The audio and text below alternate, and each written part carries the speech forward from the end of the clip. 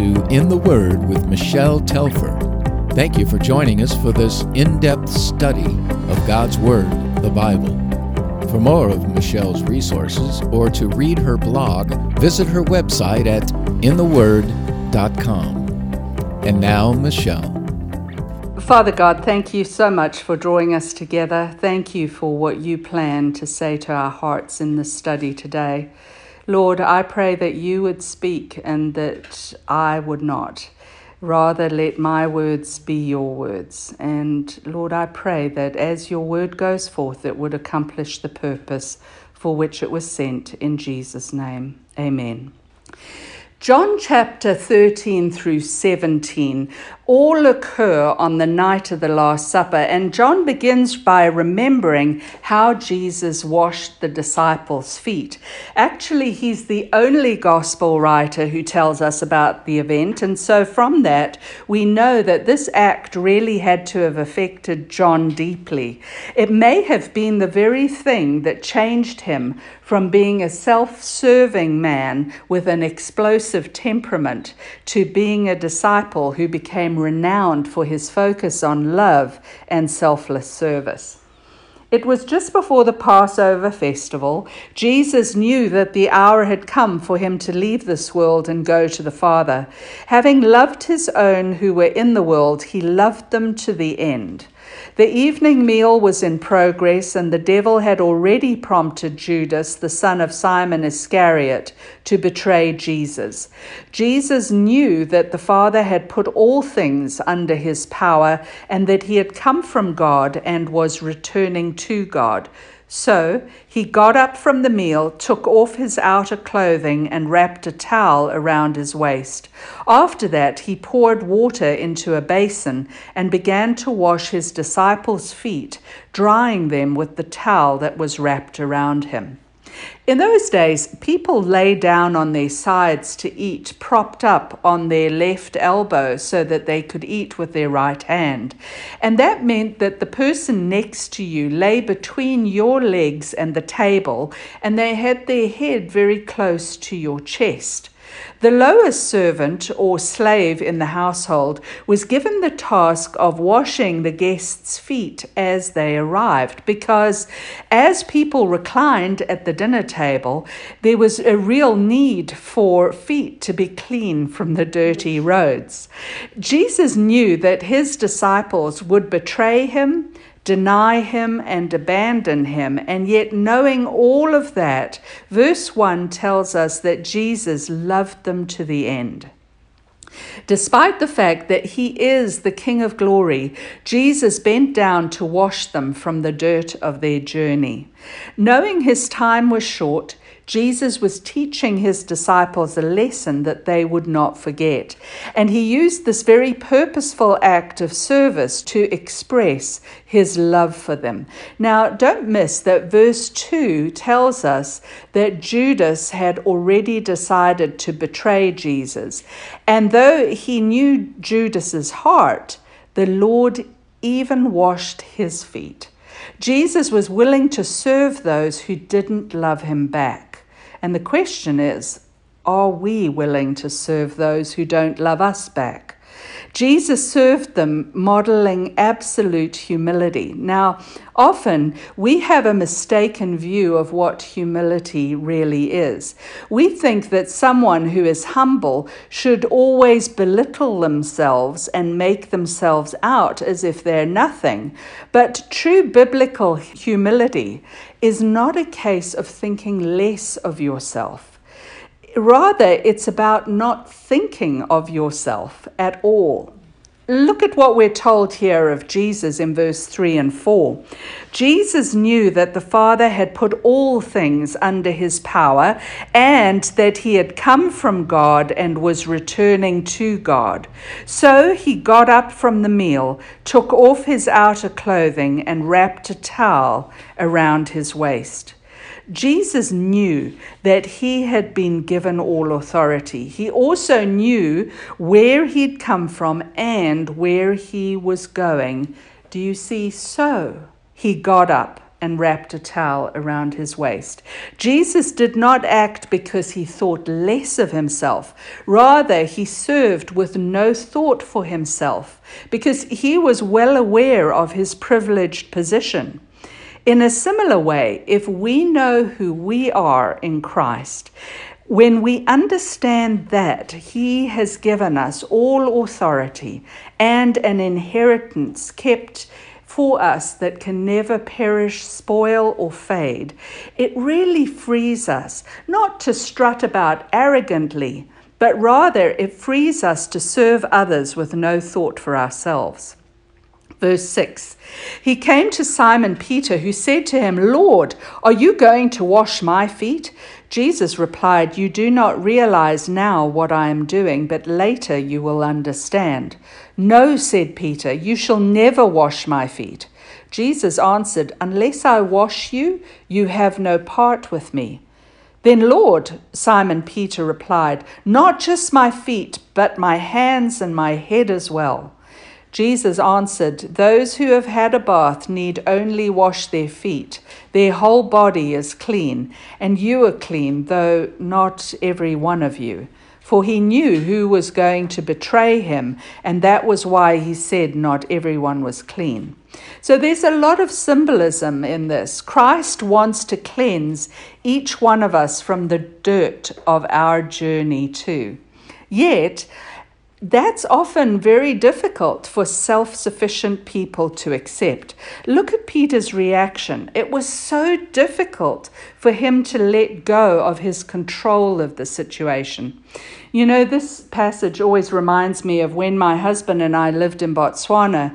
We went with some friends to the bush to a place called the Mchadachadi Pans. The area was a beautiful place, but it was very hot and dusty when we were there. Late one afternoon, we decided to play a game of soccer in the dust, but it didn't last long because we got too hot. And so we went back to sit in the chairs back at the campsite. We'd not been sitting long when my husband came over, and without a word, he filled a basin of water and began to go around the circle, washing the dust off each person's feet. It was so moving, and it taught us a lesson we'll never forget. You would have thought that the hard part was for the person washing people's feet. But surprisingly, it was harder for us to let our feet be washed. We were uncomfortable, and our eyes were more on ourselves than they were on the foot washer. Like Peter, we found it hard to receive because our pride got in the way. Jesus told him a spiritual truth in verse 8, "Unless I wash you, you have no part with me." You see, without the cleansing that only Christ can give, there is no fellowship with God. Of course, Peter, who's never been shy to tell Jesus what to do, says, "Okay, then wash everything." And Jesus has to go on to tell him, "Those who have had a bath need only to wash their feet. Their whole body is clean." In the Old Testament, the priests who served at the temple had to be washed from head to toe when they first came into God's service. But then, as they continued their work there, they needed only to cleanse their feet and their hands to remain clean. The disciples, having already believed in Christ, were cleansed. But this foot washing is a symbol of the fact that Jesus alone can cleanse us. And more than that, he is also the only one who can keep us clean day to day. Jesus knows, though, that not all of those present are really clean, for not all have believed. And Jesus knows that Judas will soon betray him. Verse 12, when he had finished washing their feet, he put on his clothes and returned to his place. "Do you understand what I have done for you?" he asked them. "You call me teacher and Lord, and rightly so, for that is what I am. Now that I, your Lord and teacher, have washed your feet, you also should wash one another's feet. I have set you an example that you should do as I have done for you. Very truly, I tell you, no servant is greater than his master, nor is a messenger greater than the one who sent him. Now that you know these things, you will be blessed if you do them. Jesus was their teacher, and yet with no thought for himself, he washed their feet. And knowing that no servant is greater than his master, he calls us to serve others in the same way. You and me are called to a life of servant leadership, which means that we are to willingly serve others with no thought for ourselves or our own advantage. We are not to act as if we're more important than others. Rather, we should be willing to take even the lowest job to show love for others just as Christ did. In verse 17, Jesus said that those who do what he says will be blessed. And then he goes on to reveal his betrayer. I am not referring to all of you. I know those I have chosen. But this is to fulfill this passage of Scripture. He who shared my bread has turned against me. I'm telling you now before it happens, so that when it does happen, you will believe that I am who I am. Remember back in John chapter 6, verse 64, Jesus had said that not all his disciples had believed in him. And then he went on in John 6:70 to say that one of them was working hand in hand with the devil. Judas had never believed in Jesus. It's shocking to realize that someone who was so near to Christ for so long could be so far from him spiritually. In verse 18, Jesus said someone at their table would betray him and that this would fulfill prophecy. He quotes from Psalm 41 and Psalm 55 that the anointed one would be betrayed by someone very close to him. Verse 20. Very truly, I tell you, whoever accepts anyone I send accepts me, and whoever accepts me accepts the one who sent me. After he said this, Jesus was troubled in spirit and testified, very truly, I tell you, one of you is going to betray me. His disciples stared at one another at a loss to know which of them he meant. You see, the disciples were confused. They were at a loss to know which of them he meant. You see that up until that point, none of them had ever suspected that Judas was the way he was. Verse 23, one of them, the disciple whom Jesus loved, was reclining next to him. Simon Peter motioned to this disciple and said, "Ask him which one he means." Leaning back against Jesus, he asked him, "Lord, who is it?" So remember, as they lay down to eat, the disciple whom Jesus loved is John himself. And so it's John who has his head near Christ's chest. And I can just imagine the scene, can't you? Peter is sitting further away, and so he gestures to John. "Psst, hey, John, ask Jesus who he's talking about, will you?" And so John leans back and quietly asks the Lord who it is. Jesus then whispers to John, "I'll show you. It is the one to whom I will give this piece of bread when I have dipped it in the dish." Then dipping the piece of bread, he gave it to Judas, the son of Simon Iscariot. As soon as Judas took the bread, Satan entered into him. So Jesus told him, "What you are about to do quickly." But no one at the meal understood why Jesus said this to him. Since Judas had charge of the money, some thought Jesus was telling him to buy what was needed for the festival or to give something to the poor. As soon as Judas had taken the bread, he went out, and it was night. Now, it's important to understand that this action of dipping the bread and passing it to Judas would have been seen by the others as being an act of love and honor. It seems that only John knows what it really means, and he's so shocked that he just sits there silently.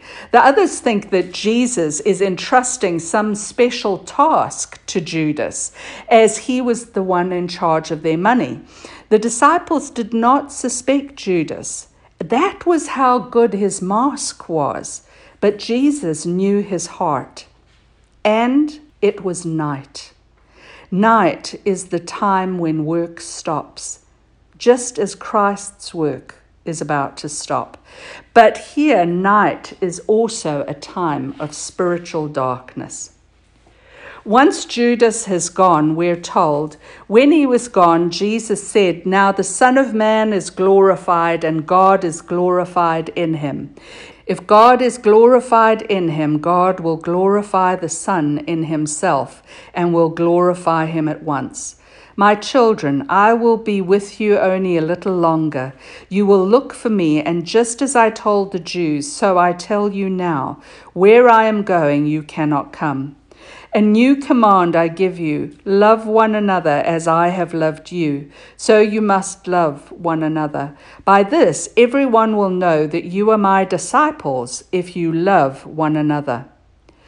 Though John does not specifically mention it, other gospel writers tell us that it is at this time that Jesus introduces communion, using the Passover cup of redemption to symbolize his blood on the cross, and by using the unleavened bread of the feast to symbolize his sinless body broken on our behalf. He established a symbolic remembrance meal for all of those who claim him as their substitute. Again, Jesus focused on his glorification rather than upon the suffering he must now face. And out of love for them as his children, he tried to prepare them for what lay ahead, telling them that for now they cannot follow him to where he is going. And he gives them and us his command to love one another, because it is by our love for one another that everyone will know that we are his disciples. I honestly don't know if Peter really heard Christ's command about love at that moment, because his mind is still very obviously focused on the fact that Jesus had just said he was going somewhere that they couldn't go. Simon Peter asked him, "Lord, where are you going?" Jesus replied, "Where I am going you cannot follow now, but you will follow later." Clearly, Jesus is speaking about the fact that he's going to die, and after that, he will rise again and ultimately return to heaven. And he says, although Peter will not be able to follow him immediately, one day he will be in Christ's presence again. Peter asked, "Lord, why can't I follow you now? I will lay down my life for you." Then Jesus answered, "Will you really lay down your life for me? Very truly, I tell you, before the rooster crows, you will disown me 3 times. Do you see how self-assured Peter is? He thinks so highly of himself, and that will lead to Peter's failure in the end. Jesus knows Peter's weakness from the very beginning. He knows that he will deny him, but Jesus also knows Peter's heart. Peter is not calculating like Judas. Judas's sin was planned out. It was deliberate. But Peter's sin would be the result of his impulsiveness. Peter would repent for what he did, and the whole event would ultimately be used for Peter's good. Jesus knows what Peter will one day become. I'm sure that right now Peter would never have believed that he would deny Christ. "Not me, Lord. Surely not. I'm your best disciple, not your worst." But Peter's pride is about to be broken. He is about to be humbled so that God can use him in a powerful way for his kingdom. Judas will betray Jesus. Peter will deny Jesus, and the rest of Christ's disciples are about to be scattered. Christ knew the events that lay ahead, and he knew that the disciples would be very troubled by them. And so he seeks to reassure them, commanding each of the 11 in John 14, verse 1, "Do not let your hearts be troubled. You believe in God. Believe also in me. My Father's house has many rooms. If that were not so, would I have told you that I'm going there to prepare a place for you? And if I go and prepare a place for you, I will come back and take you to be with me, that you also may be where I am. You know the way to the place where I am going." Thomas said to him, "Lord, we don't know where you are going, so how can we know the way?" Jesus answered, "I am the way and the truth and the life. No one comes to the Father except through me." So Jesus begins instructing them, do not let your hearts be troubled. And the word that Jesus uses there for troubled gives the idea of water being stirred up by the wind. And I think all of us know what it's like to feel that way at times when we have no rest. Jesus says that the antidote to turmoil, the way that you still those waves within, is commitment to God and a commitment to him.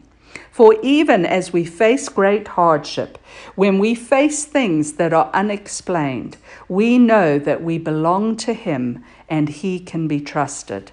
There's far more to life than what happens in the here and now. Jesus speaks of his Father's house, and in that he means heaven. And he says that his Father's house has many rooms. You and me need not worry that there won't be enough to go around. Jesus is going ahead to prepare a very special place for each one of us. And one day he will return for us, and we will be with him where he is. What Jesus is doing here is he's drawing from the marriage customs of those days that everyone would have been familiar with. In that culture, once a bridegroom and a bride had been pledged to each other in marriage, after visiting the bride's home to finalize the agreement, the groom would then return to his father's house to prepare a place for himself and his bride to live. Later on, when the groom's father thought that everything was ready, the father would command his son to return for the bride who had been promised him. Once the groom had collected his bride, they would then travel back to the father's house together, and there they would have a marriage supper before their union was finally consummated. Jesus was using what they knew about that custom to illustrate a spiritual truth. Though he will depart, he will return for his bride, the church, and that ultimately we will be with him in the Father's house, and there's plenty of space. All will be prepared. Obviously, Thomas doesn't doubt here. In fact, he's very eager to get there, and he wants to make sure that they know the way, to which Jesus replies, "I am the way and the truth and the life. No one comes to the Father except through me." If you think about it, the bride only gets to the Father's house because of the bridegroom. She depends on him to get her there. And this is Jesus' sixth great I am statement that comes in the Gospel of John. And notice, he is the way. He does not merely point to the way. He is the truth. He doesn't merely speak the truth. And not only that, he is the life. In other words, he is the Zoe in Greek, meaning that he is the absolute fullness of life that comes from God. Like the single door for the sheep, he is the only way. For he says, "No one comes to the Father except through me." Peter understood this because later on in Acts chapter 4, verse 12, speaking of Christ Jesus, he says, "Salvation is found in no one else, for there is no other name under heaven given to mankind by which we must be saved." Jesus is the one and only way to get to God the Father. In John 14:7, Jesus then says, "If you really know me, you will know my Father as well. From now on, you do know him and have seen him." If you know Jesus, you know God the Father, because Jesus is God in the flesh. As Paul would say in Colossians 2, verse 9, "For in Christ all the fullness of the deity lives in bodily form." Philip seems confused, though, and saying in verse 8 of John 14, Philip said, "Lord, show us the Father, and that will be enough for us." Jesus answered, "Don't you know me, Philip, even after I've been among you such a long time? Anyone who has seen me has seen the Father. How can you say, 'Show us the Father'? Don't you believe that I am in the Father and that the Father is in me? The words I say to you, I do not speak on my own authority. Rather, it is the Father living in me who is doing his work. Believe me when I say that I am in the Father and the Father is in me, or at least believe on the evidence of the works themselves." So Jesus reminds Philip that they've been together a long time, and he expects that Philip understands that Jesus is no ordinary man, because in Christ, Philip has encountered God himself. At the very least, what Jesus is able to do proves that he is operating in the full power of God. And he goes on to say, "Very truly I tell you, whoever believes in me will do the works I've been doing, and they will do even greater things than these, because I am going to the Father. And I will do whatever you ask in my name, so that the Father may be glorified in the Son. You may ask me for anything in my name, and I will do it." So Jesus begins here by saying very truly. So what follows is unquestionably true. When Jesus says that they will do even greater things than these, he doesn't refer to greater in quality, but rather in quantity and in reach. In other words, they're going to do far more than he has done. And if you read the book of Acts and study all that the Holy Spirit did through the apostles, you'll see that that is certainly true, because as the disciples carried the gospel to the world, as they prayed in Christ's name, which really is another way of saying prayed in agreement with Christ's will, again and again the miracles happened and God answered their prayers. Because, of course, the works that believers do in Christ's name are not done in their own power, but rather it is done by the power of the Holy Spirit who is working through them. Let's leave it there, and we'll pick it up next time. Father, thank you so much that you call us to a life of love, for it is by this love others will know that we are truly your disciples. Lord, help us to walk in your ways. Help us to act as you did, servants of others, to the glory of God's name. It is in Jesus' name we pray. Amen. Thank you for listening to In the Word with Michelle Telfer. Join us next week as we continue our study from God's Word, the Bible. For more of Michelle's resources, visit her website at intheword.com.